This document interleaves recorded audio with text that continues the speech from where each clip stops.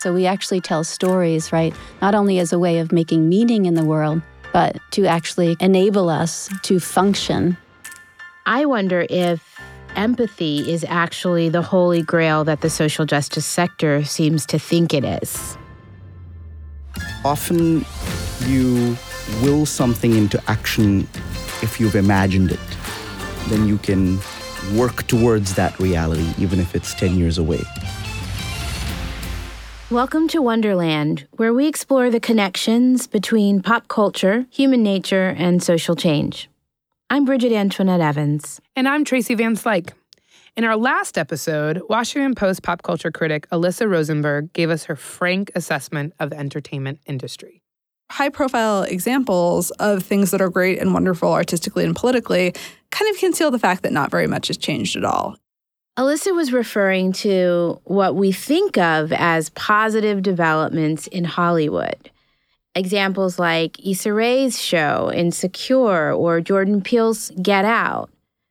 But she says that this doesn't necessarily indicate that Hollywood is permanently changing. And we need Hollywood to change so that it tells better stories. Stories that, over time, profoundly change the thoughts, beliefs, and behaviors of mass audiences. That's how we can create a better, more humane future. And that is culture change. So in this season, we're going to get into how to make a television show and the ins and outs of the entertainment industry.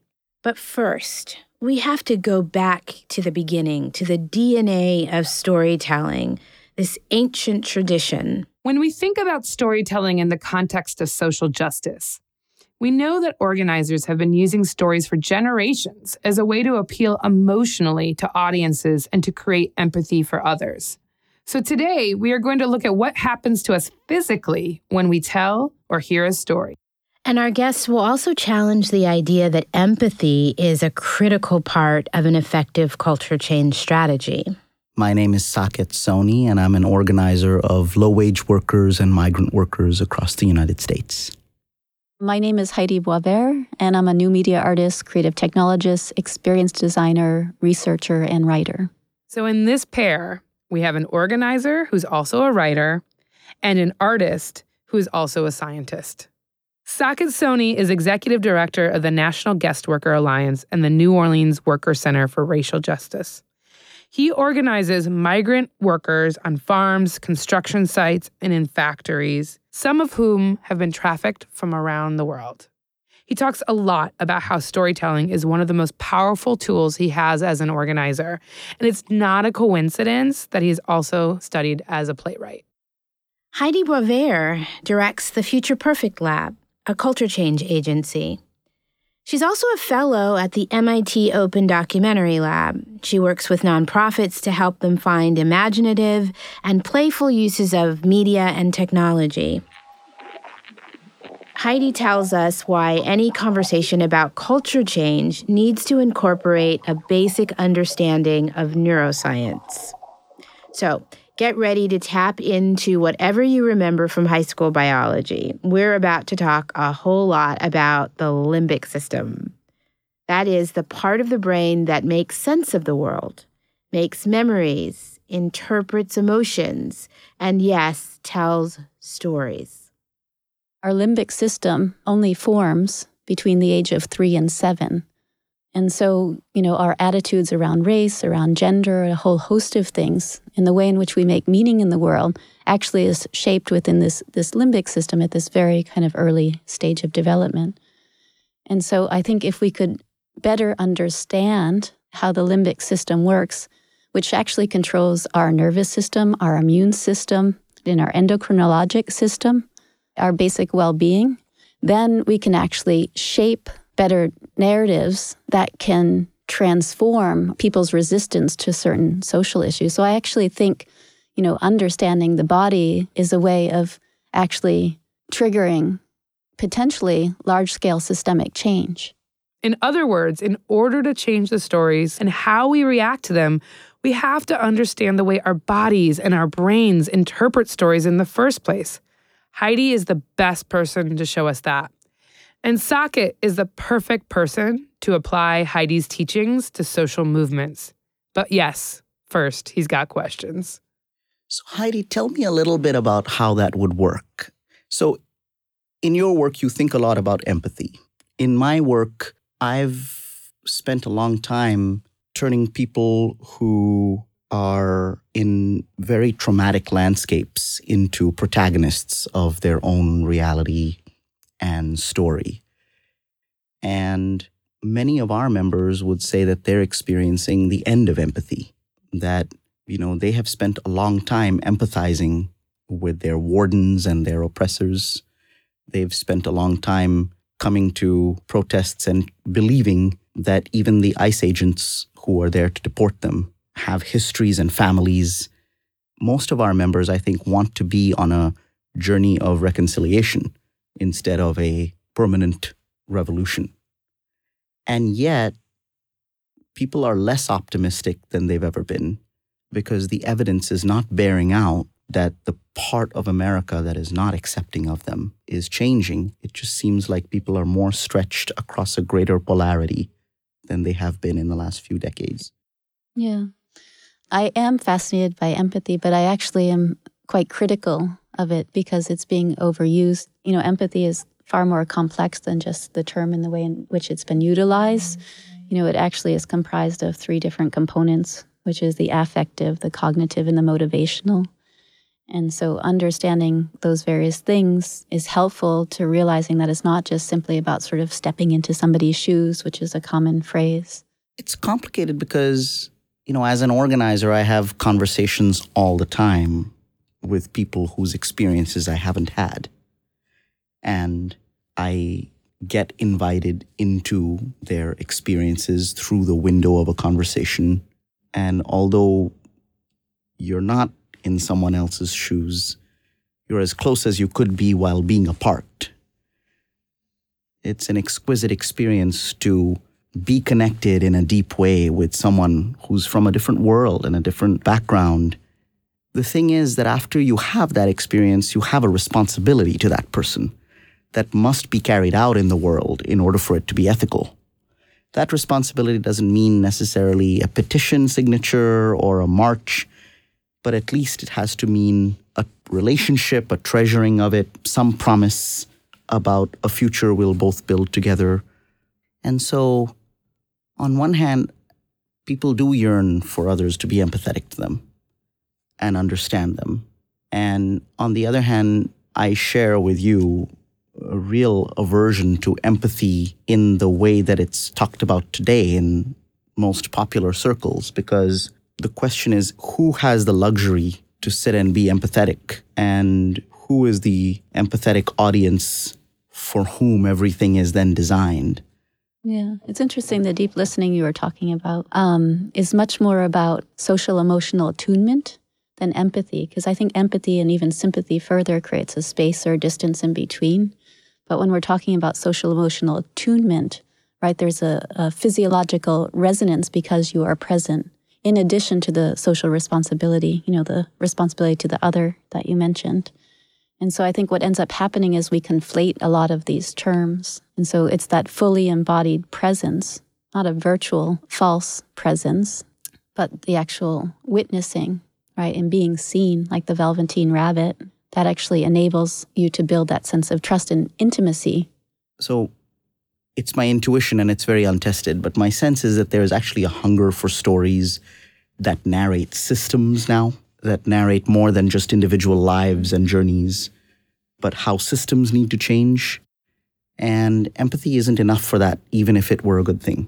We really need to understand how larger social forces, histories, industries, money, all come together and conspire to lock a society into a place.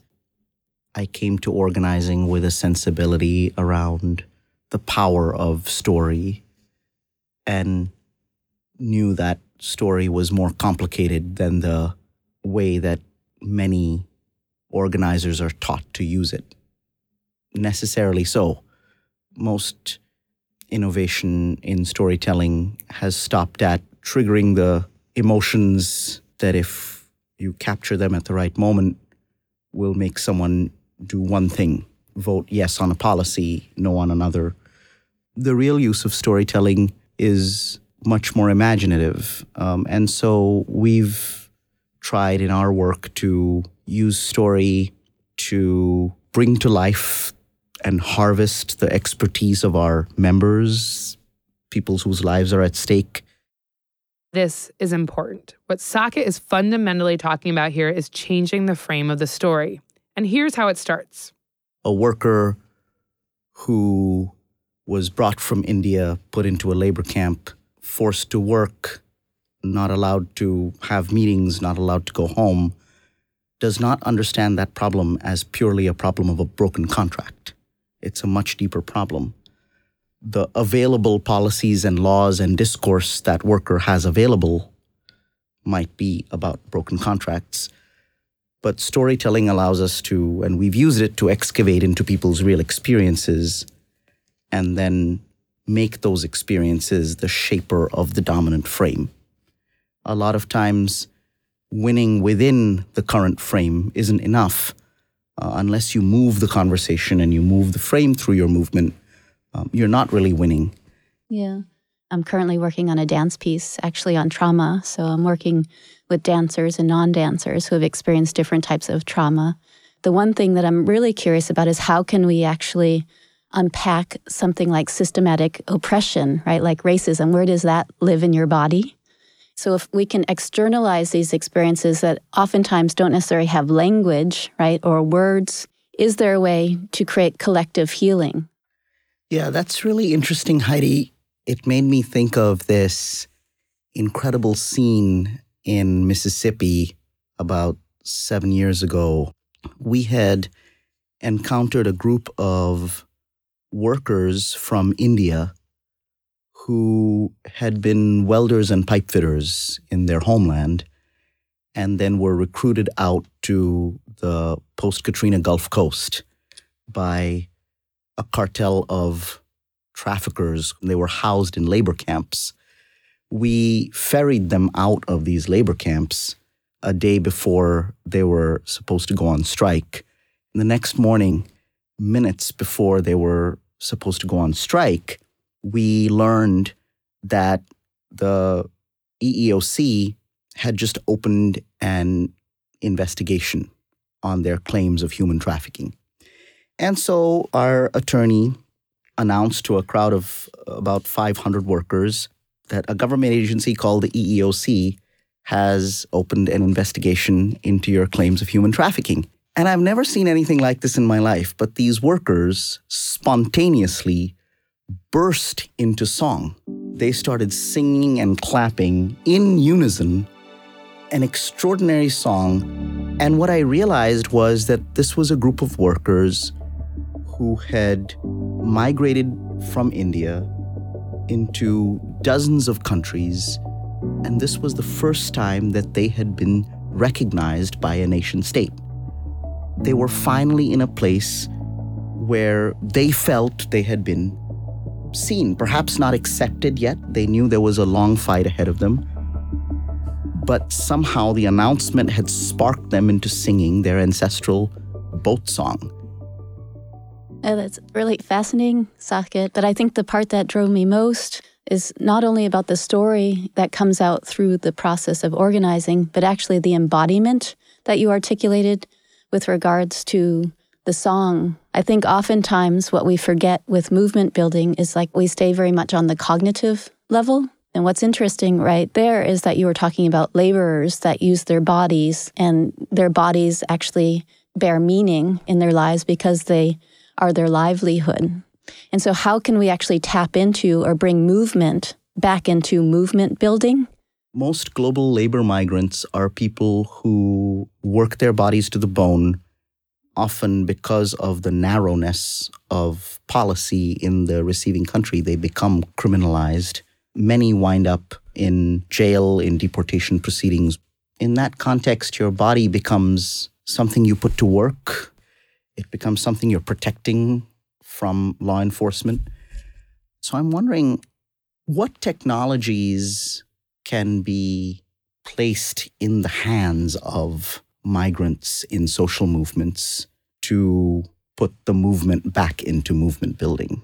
How would you help us think about how the migrants I was representing in that story could augment their movements with technology in a way that brought them closer to being inside their selves and their spirit. What I'm trying to do actually is to create almost like a methodology that could then be scaled and shared, in a sense like the vagina monologues. And what it would, in terms of operationalizing it, what I'm trying to The methodology that Heidi uses is deep, complex, and quite interesting. And then I map that gesture to a machine learning algorithm that then converts those gestures into live drawings or sounds. If you want to learn more about it, check out her research and her show, The Walking Wounded, linked on our website. I'm trying to get at something that's precog, kind of in the limbic system. So it's not just really sort of a piece to be performed, but it's actually a process that could enable communities to come together and understand what that shared narrative is. I think oftentimes, as individuals, us, right, all of us who work on different social issues, we work on them because we're also walking wounded in some way. And oftentimes we don't articulate that. It just gets manifested through the work. That's hugely important. So many of the reasons that many of us get into movement work is because of our personal experiences, injustices that directly impact us or those we love. And we need to tell the stories of that injustice. That's why we do this work. But if we can create processes where communities come together to transform this trauma, then we can be more effective at the work that we do. And I think the narratives also can connect or resonate even with larger audiences. Heidi, you're making me think of an episode later in the story I was telling. Years after those workers burst into song, they were able to win recognition under the Trafficking Victims Protection Act. And one of the workers was flying to Atlanta to be reunited with his family. He had gotten married and left India months before his son was born, with the hopes that he would be able to bring his son and wife over. Since then, 3 years had passed, and he had only ever met his son through webcam. And he told me he was very scared that his son wouldn't recognize him. And I waited all day and finally got the call. And I have never received such an elated phone call from one of my members. And he said in Hindi, "He's in my hands now." The little boy had sprung from his mom's hands into his dad's hands. But "he's in my hands now" was also about, now I can hold him, I can possess him. And it's interesting to think about that moment as a turning point in his life. In the life of our advocacy and our movement and our campaign, the editorials in the New York Times that endorsed us, the conferring of status on the workers were the big turning points. But in the lives of the people at stake, it was really much more visceral. And the story ended with this father holding his son. And so as you're talking about pre-narrative performance, I just think about all of the things that happen to people before words get attached and narrow the significance of a journey. And it would be a beautiful thing for social movements to capture more of that. One of the things being bandied about a lot these days is, I'll just back up and say what I really appreciate is how you guys are really talking about the body first and how story and personhood is embodied physically and how that translates to narrative. And there's a lot of technology these days that are trying to do that. VR, augmented reality. For a lot of people on the social change side, they're like, finally, we've got ways to get people to understand what it feels like to go through this situation, right? I'd love if you've been trying to think about how does this new technology and storytelling might open up doors for your organizing, and what are you thinking about the role it could or should not play? Well, I think it's quite clear that virtual reality and augmented reality and other technologies are tomorrow's television. That there'll be a day when they're as normal, as widespread, as much a part of our daily lives as the things we have today, which we take for granted. I think the question for us is, can we enter the field now to shape its goals and shape its uses while it's still being formed. And a lot of the question to me is, these technologies come up to solve for certain problems. But if people who are in our communities aren't at the table defining the problems, then these technologies solve for the wrong problems. And so, those of us who have never been terribly optimistic that sensitivity training by itself will decrease police violence don't think that the VR version of sensitivity training will decrease police violence. And so to me, the important conversations we should be having are, firstly, how do we get into the rooms where the goals of these technologies are being defined so that we in our communities are not the subjects of the technology, but the drivers, the definers. Sitting in a privileged place, wearing expensive VR tools, and consuming the experiences of a refugee in the Sudan is not social change. And I'm not even sure that it's good media. And so I think my question back to all of you is, how do we create the creative partnerships now, conversations that seed the way in which oppressed communities are shaping the goals of this technology, rather than having to contend with the consequences 10 years from now? Yeah, I agree with everything you've laid out so far. And I think what we see is the way in which it's been utilized so far, but at a distance, right, at Davos or something with a bunch of headsets and suits, is both poverty porn, but it also enables a certain kind of distance in the same way that drones create a sense of distance, because we fear the actual messiness of subjectivity.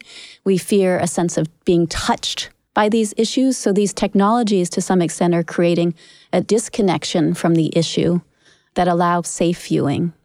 And for the most part, those who have been developing and designing these technologies are a bunch of white men. And there's a lot of implicit biases that are integrated into the design of the technologies. I mean, the question that you asked is a critical one. It's not only, how can we invite in communities that are being represented by these technologies, but how can we actually diversify the tech industry in a way that we start creating a different trajectory for the types of technologies that we use. Saket, what kinds of developments in technology do you think would actually help your work? And with that, what technology would be helpful to movements in general? Well, in rural Arkansas, there are hundreds of poultry plants that dot the state, and small numbers of migrant workers, mostly women, work in these plants. They work long hours and come home to trailers. They live in extraordinary racial isolation. Everyone around them is white, and they're also facing linguistic barriers and can't really communicate with anyone who lives around them. And often you will something into action if you've imagined it. If you imagine being with thousands and thousands of people like you, then you can work towards that reality, even if it's 10 years away. It's like the Martin Espada poem, Imagine the Angels of Bread, where he says, the abolition of slave manacles began with a vision of hands without manacles. So technology's potential of having people imagine a different reality in a way that they experience it in their body and feel how different it would feel, particularly for people who live in deep racial isolation and haven't experienced the confidence you get when you're with people like you. And so I could imagine a very beautiful intervention of technology. I can imagine going to a trailer of 15 poultry workers and having them wear these VR headsets and imagine what it would be like to sit with 5,000 other workers across the South and imagine that one day we will be in a room like this and create our standards for the industry. It's one thing if I tell them, and I can describe a very pretty scene, but it's a very different feeling when you're actually there.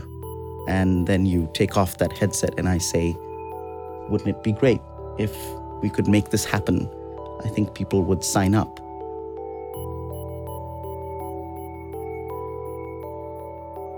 Heidi and Saket blowing our minds. We expected that though, right? Yeah, that's why we kind of put them together. We had a feeling they were going to have fun with each other. Yeah. And go deep in ways that were unexpected.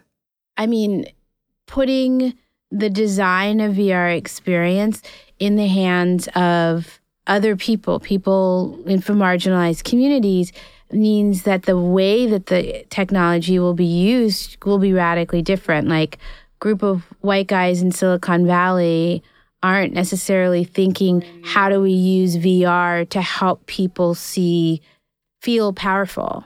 That wouldn't occur to them because they are powerful. But for somebody who is in an isolated community in rural America, VR could help them to experience freedom, experience collective power. Yeah, I mean, I think the difference is it's not just them experiencing VR, but being part of design of what those technologies do and how they're connected.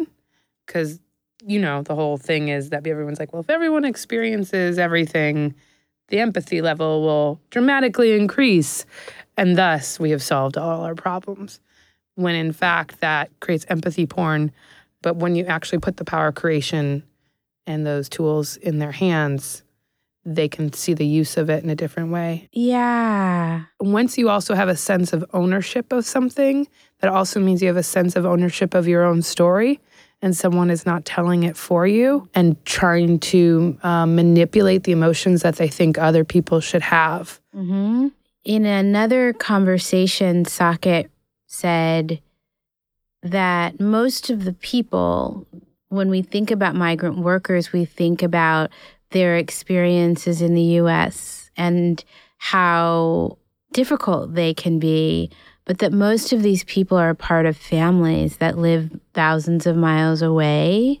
And so in thinking about what do different kinds of people need technology like VR to do for them, one of the things is to help them to experience life back home. What would it look like for somebody working in rural Nebraska to be able to experience their child's 5th birthday party? But this is also beyond that sort of individual experience. There's a real connection back into the kind of bigger culture change strategy we're trying to make. And this whole arc of this season is that who's designing these stories, who's individually experiencing them, understanding all those patterns actually gives you a foundation to create the narrative system, a set of stories that sort of surround sound around a particular idea.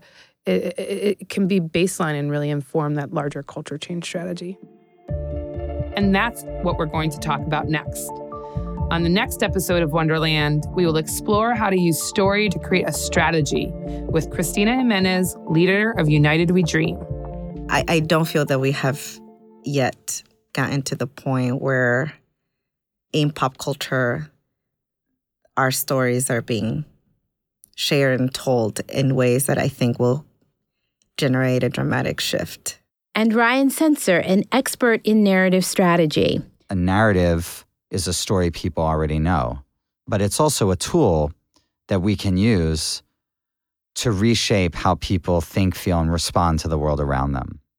Tune in next time on Wonderland. Wonderland is made possible with support from the Nathan Cummings Foundation, Unbound Philanthropy, and the Pop Culture Collaborative. Nancy Vitale produced the series. Destry Sibley is our editorial producer. Duff Harris is our sound engineer. Rigoberto Lara is our research assistant.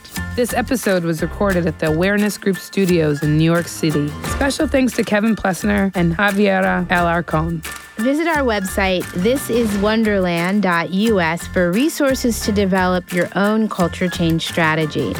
There are photos and videos of our conversation with Heidi and Saket, and links to their work, including Heidi's dance piece, Wounded Warrior.